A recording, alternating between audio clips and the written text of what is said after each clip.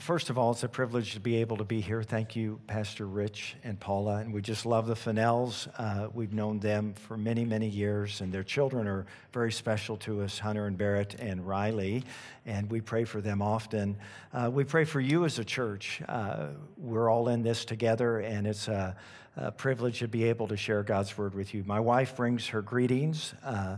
And she's at home and leading the praise and worship and taking care of the congregation along with our staff. Today, I want to introduce my son. I'll have him stand real quick. This is Luke. He's 29 years old, and I want to say that it's a wonderful privilege to have my 29-year-old son. Not many 29-year-olds want to travel with their dad hey, what are you going to do? I'm going to go preach at a church. Hey, I'll come. And so it's really special to have him. And we're doing some other things also just to enjoy the amenities of North Carolina. And so I'd like to pray, but I want to invite you to find Genesis chapter 3 before I pray, and then Philippians chapter 3. Genesis 3, Philippians 3. Those are going to be the two texts that I'm going to be reading from here in a moment. So, Father, over the next few minutes, I thank you that we can just consecrate and dedicate ourselves unto sitting under your word. And I thank you that your word is going to go forth this morning. I thank you you're watching over it. It will not return void. It will accomplish the purpose for which it was sent. And I thank you that each and every one of us has ears to hear and hearts that are welcoming and receiving of the word, and that, Lord, we would find application of the truths that we hear today. Help us in every way possible to bring you glory and honor, and we thank you for this. In the name of Jesus, amen and amen. My subject matter this morning, if you're a note taker, is the importance of questions. And in order to understand the origins or the importance of questions, I believe we need to go back to the book of Genesis. In Genesis 3, we're going to take a look at a story, but I want you to include yourself in this text this morning. Let's not read it as if we're reading from outside observers, but we want to be a part of the narrative of the story as it unfolds. And I believe that if you'll do that, there'll be a portion of the story that you'll be able to relate and identify with. I also want to remind you as we read this portion of Scripture that accountability questions are the most challenging for us. They are very, very challenging for us, but they're the most healthy questions that someone can ask us, because when someone asks us the hard questions, the accountability questions, they provide an opportunity for us to grow in character and also to grow in stature. No, you're not going to grow any taller, but you're going to grow a lot bigger on the inside. And so let's get into our text, Genesis chapter 3. Once again, the title is The Importance of Questions. 1 through 13 is going to be my reading. Now the serpent was more cunning than any beast of the field which the Lord God had made. And he said to the woman, Has God indeed said, You shall not eat of every tree of the garden? And the woman said to the serpent, We may eat the fruit of the trees of the garden, but of the fruit of the tree which is in the midst of the garden, God has said, You shall not eat, nor shall you touch it, lest you die. Well, then the serpent said to the woman, You will not surely die, for God knows that in the day you eat of it, your eyes will be opened, and you will be like God, knowing good and evil.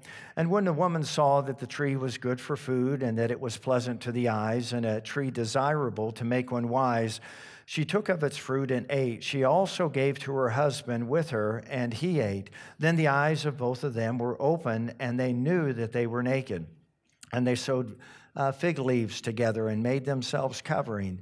And they heard the sound of the Lord God walking in the garden in the cool of the day, and Adam and his wife hid themselves from the presence of the Lord God among the trees of the garden. Then the Lord God called to Adam and said to him, Where are you? And he said, I heard your voice in the garden, and I was afraid, because I was naked, and I hid myself. And he said, Who told you that you were naked? Have you eaten from the tree of which I commanded you should not eat? Then the man said, The woman whom you gave to be with me, she gave me of the tree, and I ate. And the Lord said to the woman, What is this that you have done? And the woman said, The serpent deceived me, and I ate. And God add his blessing to his word. Amen. We see in this account there's so many rich truths, but for today's message, I want us to really focus in on the interaction and the dialogue and the conversation that God is having with Adam and Eve, because we can learn a lot by, just being in that environment and just placing ourselves in the scene. So just imagine you're somewhere in this scene, and maybe you're even, a part of it. And here comes these questions that God has for Adam and Eve. And when he's asking these accountability questions to them, it's because he's trying to get them to understand that what they just did was going to be costly. While he was going to be graceful, while he was going to be merciful, there are still consequences for certain decisions that we make. And I know that God is a God of the second chance, the third chance, the fourth chance, and I believe that wholeheartedly. But I also know that if you keep pushing the limits with God, there comes a time where you can exhaust the mercy and the grace of our Lord. And even though it's new every morning, you can't tempt him over and over and over and over again and continue to grow and mature. And we know that hinders us. It doesn't hinder God, it hinders us. I want you to hear that. It hinders us because it does something to our conscience. It sears it. It becomes hardened. We become, distant from God. And so here it is, the first account of this conversation that God is having with Adam and Eve, and we get to be a part of it. And so they have now acted and believed on a lie, and this moment of accountability with this question is so key in this text. And I want to remind you that the Lord never asks a question because he needs an answer, he needs insight, or he needs counsel from us.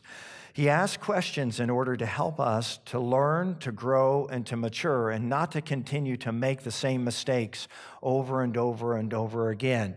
And, I think that all of us make honest mistakes in life. I've made a lot of mistakes, out of innocence, just youthfulness. I've made mistakes out of ignorance, a lack of knowledge. I've made mistakes in my life.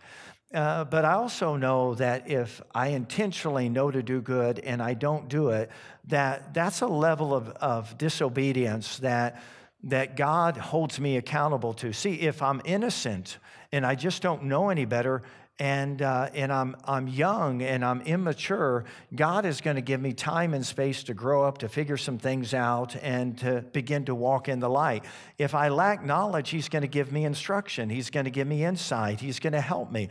But when I'm willfully disobedient, I know to do good and I don't do it, then he holds me accountable. He holds all of us accountable. All right? And so when I say that, the Lord comes, he came because he had already given them parameters in which he wanted them to live. He had given them, a perfect environment in which they all their needs were taken care of, and yet they chose to do the one thing that God asked him not to do. Have you ever done that as a child? Have your parents asked you not to do one thing and you just skipped over that, like that didn't include you? Maybe he's talking to the other siblings. Maybe he's talking to my brother and sister. He's not talking to me. And you just go ahead and do it. And then later your parents find out. And then what do? They ask you questions. And the accountability questions, once again, are the most challenging for anyone to ask and anyone to answer. They're not easy. Most parents do not want to have to ask the accountability question. They want their children to learn by instruction. But we don't always learn by instruction, do we? So sometimes we learn because someone asks us questions. And from God's perspective, he's not asking these questions because he needs an answer. He already knows the answer. He's going to see if we're going to be honest with him. He's going to see if we're going to be truthful. He's going to see if we're going to own and take responsibility for our actions. And let me remind the young people in here, if your parents are asking you accountability questions, they already know the answer. They just want to know where your relationship is. How are you responding to them? How are you interacting with them? Are you running from them? Are you running to them? Do you realize that what you did hurt the fabric of your relationship and you don't like that and you want to maintain a tender heart and you run to them and you confide in them and you listen to them and you take responsibility, or you just completely put it, on the curb? And each and every one of us, I think, can sort of identify or relate with any one of those examples. But to continue to move forward into this text, when the Lord comes, and he is coming for the purpose of counseling and encouraging his children. So these are the three questions that he asked, and I think that they're great questions. The first one is, where are you? And at location, I mean, where in the world are you at? What in the world is going on? And have you ever had anyone ask you that? I remember the first time that I was given a responsibility by my stepdad, and he said, I need you to go over and I need you to mow so-and-so's yard. And I said, hey, it's done. It's as good as done. And I had all the good intentions in the world, but I didn't have good follow-through. And so I knew where the lawnmower was. I knew how to start it. I knew how to push it. I mean, I was capable of doing it. He didn't ask me to do something that was beyond my maturity level. It was right in my wheelhouse. I could mow the lawn. But guess what? There was an opportunity that came up for me to go play baseball. Guess what I did? No, I didn't mow the lawn. You're right. You're brilliant. I went and played baseball. So the lawn didn't get mowed. And in my mind, I never would have imagined that he would have driven by the house to see if I would have followed through with what he asked me to do. But lo and behold, he did. He drove by the house and the lawn wasn't mowed. You know how the lawn wasn't mowed? Didn't have the lines on it. He knew the lawn wasn't mowed. I mean, it didn't take a rocket science. So then he comes home and he asked me, Doug, did you mow the lawn? Now, he already knew the answer to the question, but I didn't know that he knew. Because sin makes us stupid. Disobedience makes us dumb. And all of a sudden, I was like trying to pull the wool over his eyes, and he was like, did you mow the lawn? Do you remember what I asked you to do? Oh, yeah. And then, you fumble around and you're trying to spin it. And the more you talk, the deeper you get. I mean, just give me the shovel. And then finally, I'm like, throw the shovel away. All right, I didn't mow the lawn. All right. So there was some consequences for it. Now, that did not mean that I was out of relationship with my stepdad. It meant I was out of fellowship. And the only way I could get that fellowship back was if I was willing to take responsibility for my action. I was still a part of the family, but I was suffering for the consequences of my disobedience. And see, I want you to hear that, so let me say it again. When we willfully disobey, and God comes with the accountability questions, He is not trying to disown you. He is not trying to get you out of the family. He's trying to remind you, you belong to a family, and that everything that He says to us matters, and it's for our good, and He wants that relationship with us. But our fellowship is hindered or hurt until we're willing to confess and to take responsibility for the things that we've done towards Him, that we knew we shouldn't have done. So now sin has entered into the story of mankind. It's now made its grand entrance, and here is the fruit of sin and disobedience: fear, regret, shame, guilt, and blame. Let me say that again. Fear, regret, shame, guilt, and blame now begin to shape human behavior towards God. It's that quick. Because God said, the moment that you eat of that fruit, you will surely die. Bam, they were separated from God.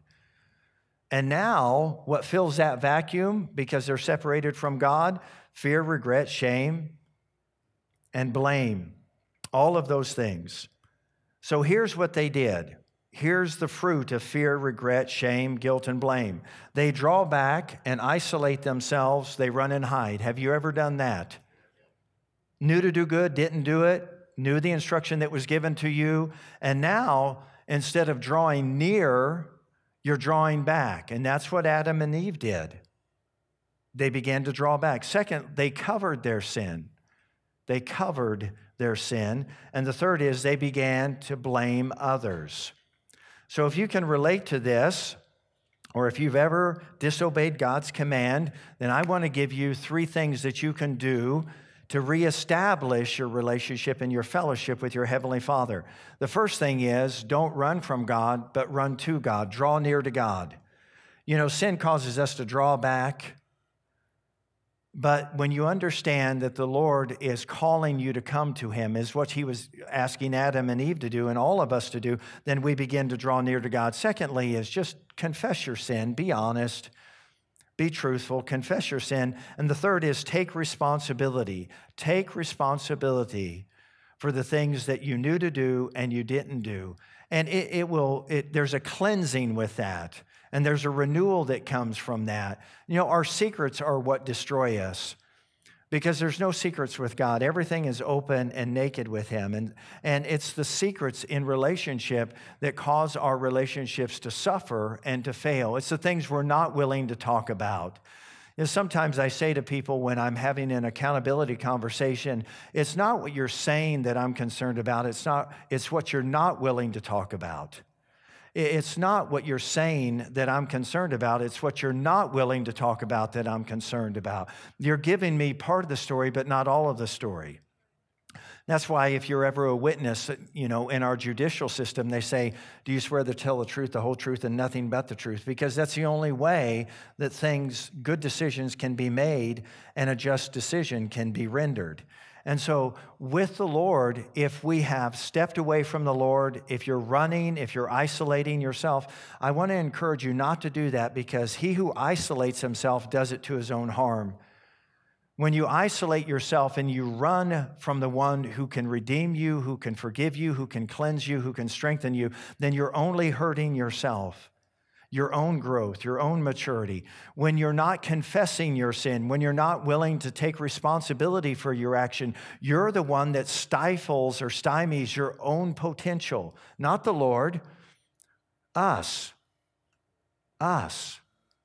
And so these are the things that I encourage you to consider, to really ponder, and to meditate on this morning. I want to fast forward right now and move into the ministry of Jesus, because I want to share with you that in the 4 Gospels, there are over 100 questions that Jesus asked. So Jesus is God. How many believe that? He's God in the flesh. I believe that. Born of a virgin. I wholeheartedly believe that. So Jesus is God in the flesh. And once again, just as a reminder, Jesus is not asking questions because he needs someone to counsel him, he needs understanding, or he needs answers. He's asking questions to help us to learn and grow and mature. And so he asked over 100 questions. Let me share with you the first question that Jesus asked in his ministry. What is it that you seek? That's the first question that Jesus asked. What is it that you seek? Everybody's looking, everybody's longing, everybody is drinking from some type of well in life. And either the well has living water in it, or it's dead and it's nasty water. Everybody's drinking from a well. All right, so what is the well that you're drinking? What are you seeking? What are you longing for? What are you looking for? So Jesus was asking a question because you'll understand why here in a moment. He's asking that question. But here's some other questions that he asked. Who do you say that I am? That's very personal. Who do you say that I am? This is a great question. Do you believe? God doesn't have grandchildren or great-grandchildren. God has children. So you may know what your parents believe, what your grandparents believe. You might even know what your church believes, but what do you believe?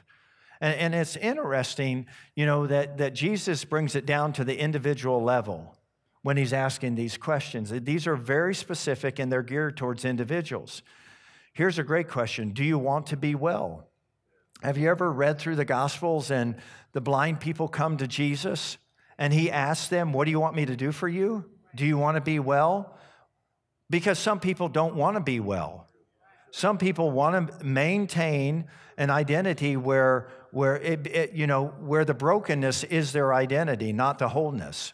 And because if they ever become healthy, then they're fearful that they won't succeed, because their whole life they've been dependent on others. People that are in codependent relationships are always handicapped and crippled in life, and because they depend on somebody else.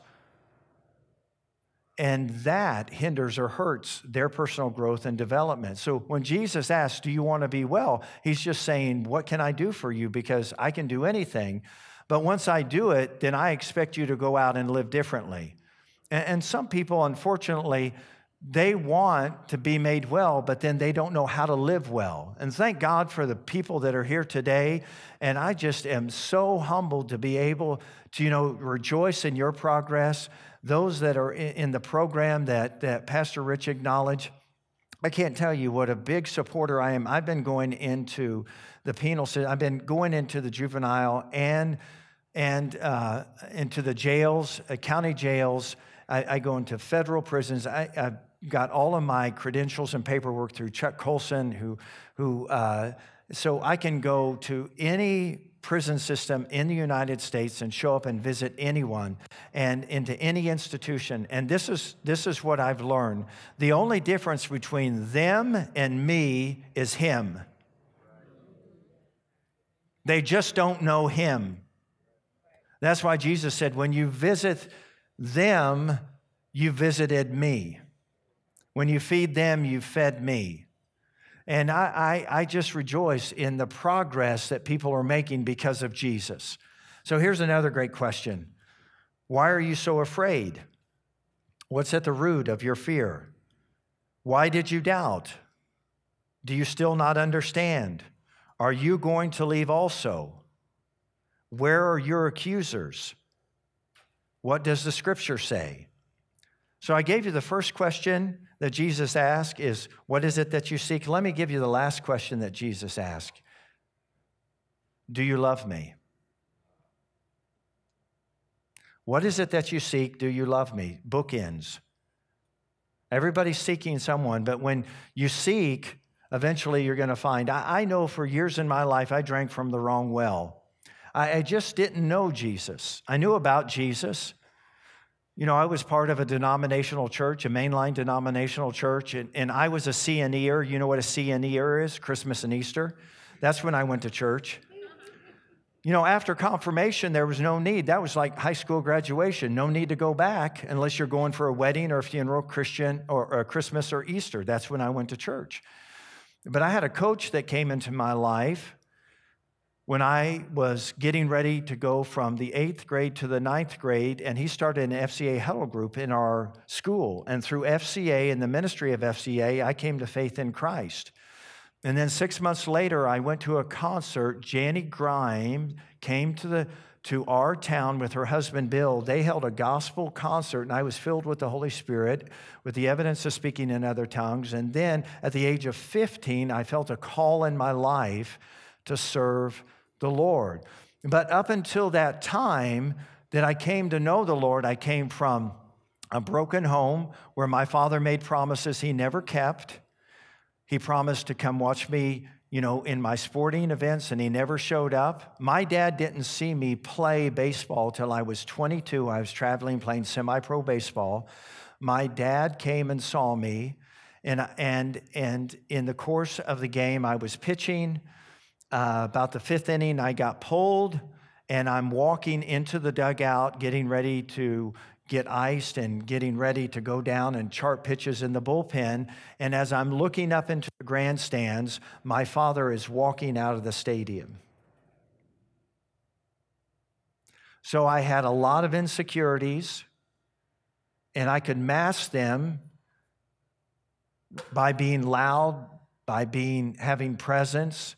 But I still was a very broken individual. And I was very sneaky, and I was very manipulative. And my mother knew it. My mother is one of my heroes. She would ask me accountability questions. I was always honest with my mom. I'll always be honest with my mom. She was one of the people that I felt safe around. But I was seeking, and when I found Christ, I began to drink from a different well. And then this last question, do you love me? That's a great question, isn't it? Do you love me? And I think love it's measurable. Do you love me? And one of the ways that God measures our love is, well, if you love me, keep my commandments. So there's a way to measure our love for God. It's by faith we serve him and we obey him, not out of duty or obligation. It's not a ball and chain. God's not keeping score. God is for us, not against us. But that question is really a valid question in life. Do you love me? Because many times when in pastoral ministry throughout the years, I have shared with people, I don't think that we ever need to question God's love for us. I think people need to understand the love of God, accept the love of God, be changed by the love of God, encounter the love of God, experience the love of God, know the love of God, right? But once you've done that, once you've had that moment with Christ and you know that he loves you unconditionally, you know that you can come to him as your Savior, then the question going forward is never, does God love me, but how much do I love God? How much am I willing to obey him, to follow him, to serve him, to do his will? Because love is measurable and love grows. Love is known as a fruit of the Spirit. Have you ever seen a tree, a yearling tree, and it's not going to produce fruit the first year? A fruit tree doesn't produce fruit depending on the type of tree it is, usually to the 5th to the 7th year. Then it begins to bring a harvest. But all the capacity of fruit is there the whole time, but the fruit doesn't really mature and ripen and come onto that particular tree until it matures and grows, and then it has the capacity to bear fruit. Now, that tree's always been a fruit tree, will always be a fruit tree, but we're going to be known by our fruit, and the first fruit of the life of a Christian is love. The fruit of the Spirit is love. Everything works and is in our life because of love. Nothing works without love. Your faith works by love. Every relationship that you have grows and matures because of love. But love is measurable. I can love someone to a degree, and that degree can grow to another degree, another degree, another degree. And you know who we love the most? Listen, those that we trust the most. Now, I like a lot of people. I can love someone to a degree, even though they've done me wrong, even though they said things about me, even though they, maybe misused my name or did a character assassination on me. I can love them with the love of God. But do I trust them? Well, not necessarily. But the more that you begin to trust somebody and develop that trust, the greater your love for that individual grows. So when you think about loving the Lord your God with all your heart, soul, mind, and trust, and heart, mind, and soul, then what you're thinking about is, I can trust God with every part of my life. I can trust him with my spirit, with my soul, with my body.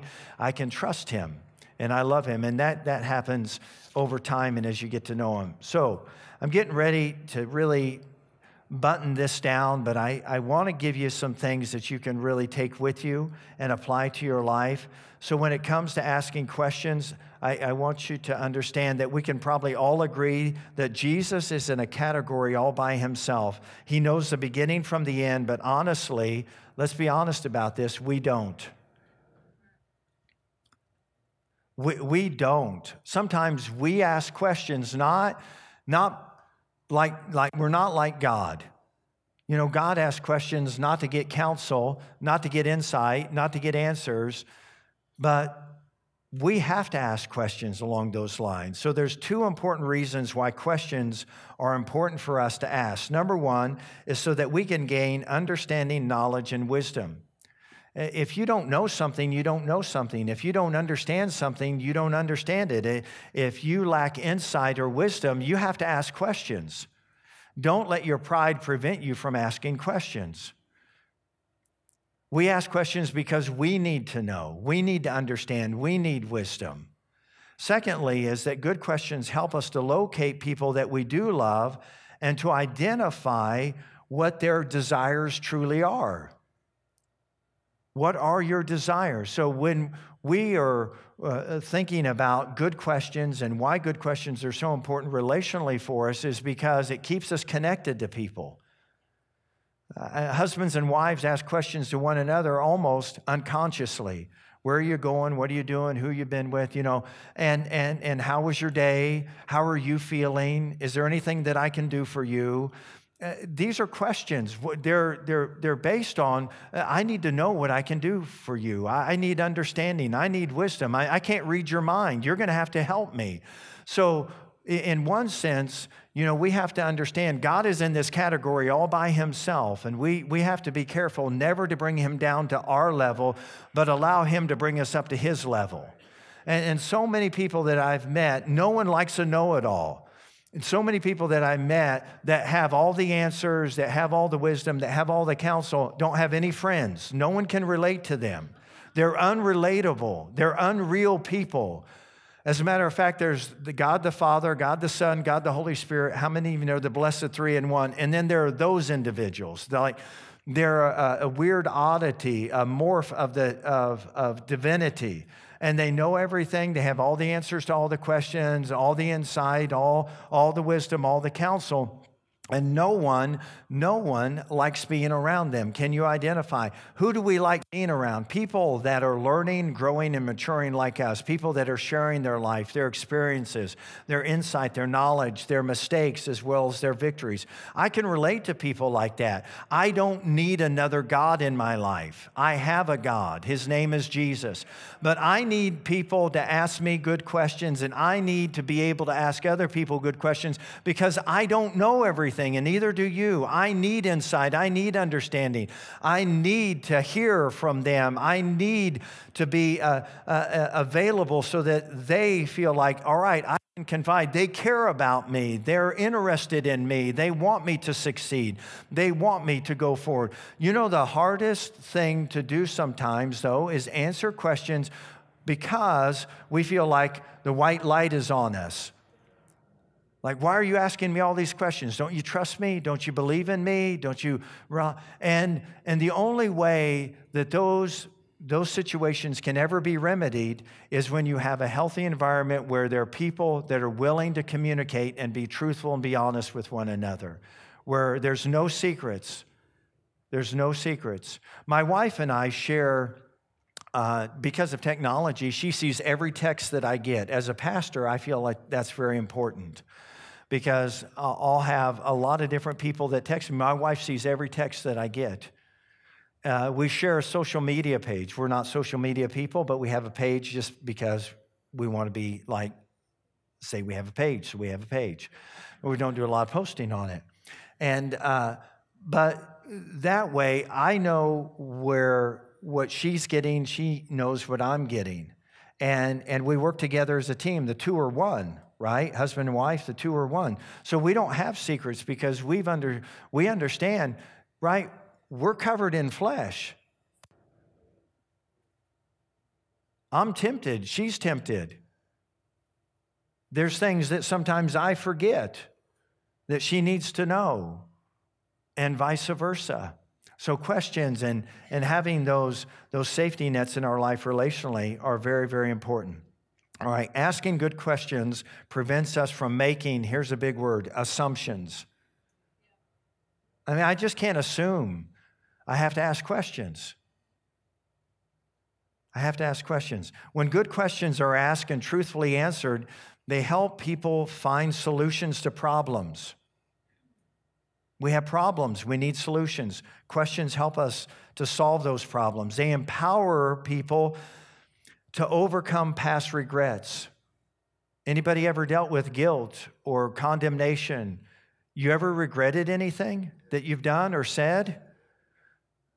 When Jesus said, what are you seeking? Well, I'm seeking peace. I'm seeking reconciliation. I'm seeking forgiveness. Well, those come many times in the format of questions that we're having with people, like, have I hurt you? Did I say something that offended you? Do I need to do something? Did I forget to do something? Should I have done something? I'm sorry I missed. Do you understand where all of this is coming from? So many times we just sort of don't even see the value of how important questions are. God starts it off with questions in His Word. Jesus asked over 100 questions, and that's a model that helps us and makes us to be better people. And here's something that's very important. When we ask good questions, we get rid of fear in our relationships, all the condemnation that comes with fear, and we're also able to overcome addictive habits and to see the cycle of deception broken off of our lives. In the end, people find faith when they ask good questions, and they find courage to move forward. They go from being spectators in life to participants in their life because they gain confidence. When someone knows something, when someone understands something, when someone has insight or knowledge about something, they're able to do something. A young child that maybe wants to learn how to play catch. Would you play catch with me? That's a question. Would you play catch with me? Would you help me learn how to play catch? A young lady may model her mom in the kitchen. Could you teach me how to cook? Could you teach me how to bake? Now, those are questions. What happens in that environment is someone is learning and growing. We call it mentorship, discipleship, but someone is growing and learning. All right. Are you guys about ready for the big finale? I want to share with you a quick nugget. If you're a note taker, write this down. There's a way in which we can transfer knowledge and wisdom and understanding that we have to others. And it's done this way. I do, and you watch. I do, you help. You do, I help. You do, I watch. You can teach anyone to do anything if you have those 4 principles. That's discipleship. Jesus did, the disciples watched. Then Jesus did, the disciples helped. Third is that the disciples did, and Jesus helped. The third, and this is where we are today, disciples are doing, and Jesus is watching. You can teach someone how to mow the lawn, do the dishes, wash the car, paint a house. If you understand, and all of that comes about, would you help me to learn some of the things that you learn? Would you welcome me into your life? Would you show me how you do that? Could you teach me? Good questions bring about good solutions. So God desires one thing from us when he's asking us questions. Have a willing heart, be teachable, have a teachable attitude, be humble. God does not impose his will on us. He doesn't impose his ways on us without our permission or consent, which is a good reminder to us that we can't be a part of someone's life without their permission. You know, if someone's running from you, isolating themselves from you, if someone's blaming someone else, if someone's not willing to confess and take responsibility for their actions, it's really hard to have a relationship with that person until that relationship is restored, and that's what the Lord wants for us. So in Philippians chapter 3, this is my final reading, Philippians chapter 3, and thank you for listening and considering what's being taught from the Word of God. There's so much to this and so many wonderful examples and illustrations, and my prayer is that you would have received something today that you can walk out of this service with and apply to your life, and you can see your relationships enhance, your relationship with God, your relationship with your family, your co-workers, your neighbors, and that we would all be a little bit more humble and pliable and teachable before the Lord. And I know that's something that I desperately need in my life. I need to really be more open and receptive. And so here we are, Philippians chapter 3, and this is the Apostle Paul. He says, "But what things were gained to me, these I have counted for loss." The word counted is an accounting term. It's used twice in the text I'm going to be reading. "Yet indeed I also found all things lost for the excellence of the knowledge of Jesus Christ my Lord, for whom I have suffered the loss of all things and counted them as rubbish that I may gain Christ." The word counted there is once again an accounting term. And so what he's saying is when the books are open and I do a comparison and I look at debits and credits, boy, I'll tell you, having Jesus in my life was one big, wonderful deposit. And he said everything else is really rubbish. In verse 9, and he says, "And to be found in him, not having my own righteousness, which is from the law, but that which is through faith in Christ, the righteousness which is from God by faith, that I may know him in the power of his resurrection, and the fellowship of his suffering, being conformed to his death, if by any means I may attain the resurrection from the dead." So in this text, there are 4 good questions that we can ask ourselves and those who are a part of our lives. And these questions, when prayerfully answered, they give us a path to walk on to live for the Lord. Here are the 4 questions that come from this text. What do you want to know? Have you ever asked yourself, what is it that I really want to know? What do you want to know? All right, what do you want to do? Number 3, what do you want to experience? And number 4, what do you want to become? What do you want to know? In this text, Paul said, I want to know him. As a Christian, that should be our number 1 desire. I want to know him. I want to know more about the Lord. I know him, but I want to know him more. All right, that's a great question. What do you want? All right, number 2, what do you want to do? What do you want to do? Paul said, I want God to be glorified. Everything in my life up until this time compared to him is rubbish. I want my life to be on a different trajectory, and I want to glorify the Lord. I want to bring him honor. For so many years of my life, I didn't bring God honor. I want my life going forward now to represent him and to bring him glory and honor. All right, the third is, what do you want to experience? What do you want to experience? Well, everyone wants to experience God's blessing, God's provision, God's guidance in our life. Well, position yourself accordingly. If that's what you want, then get in that place and stay in that place. And if you get out of place, get right back into place. And 4 is, what do you want to become? I want to become more like him. Isn't that your desire or goal? So when I accepted the Lord, it was 1976. So 86, 96, 2006, 2016, and now we are here we are at 20. So 47 years ago, I became a Christian. And you know how much I know about God? Not as much as I'd like to know. Because for the rest of eternity, I am going to get to know him. Because he already knows me inside and out. So why do I run and hide from him? He already knows all the things that I said I was going to do and didn't do, just like I didn't mow the lawn. God already knows. What is he looking for? A relationship. You know, I've been married to my wife for 32 years. I can't wait for the next 32 years. I know her to a degree. I want to get to know her more. So, I mean, how far do you want to go with the Lord? How deep do you want to go? How deep do you want your roots to go? How deep do you want your well to be? Well, that's determined by us, not by God. God is always available. He never slumbers or sleeps. So he's always, always, always available, always on call.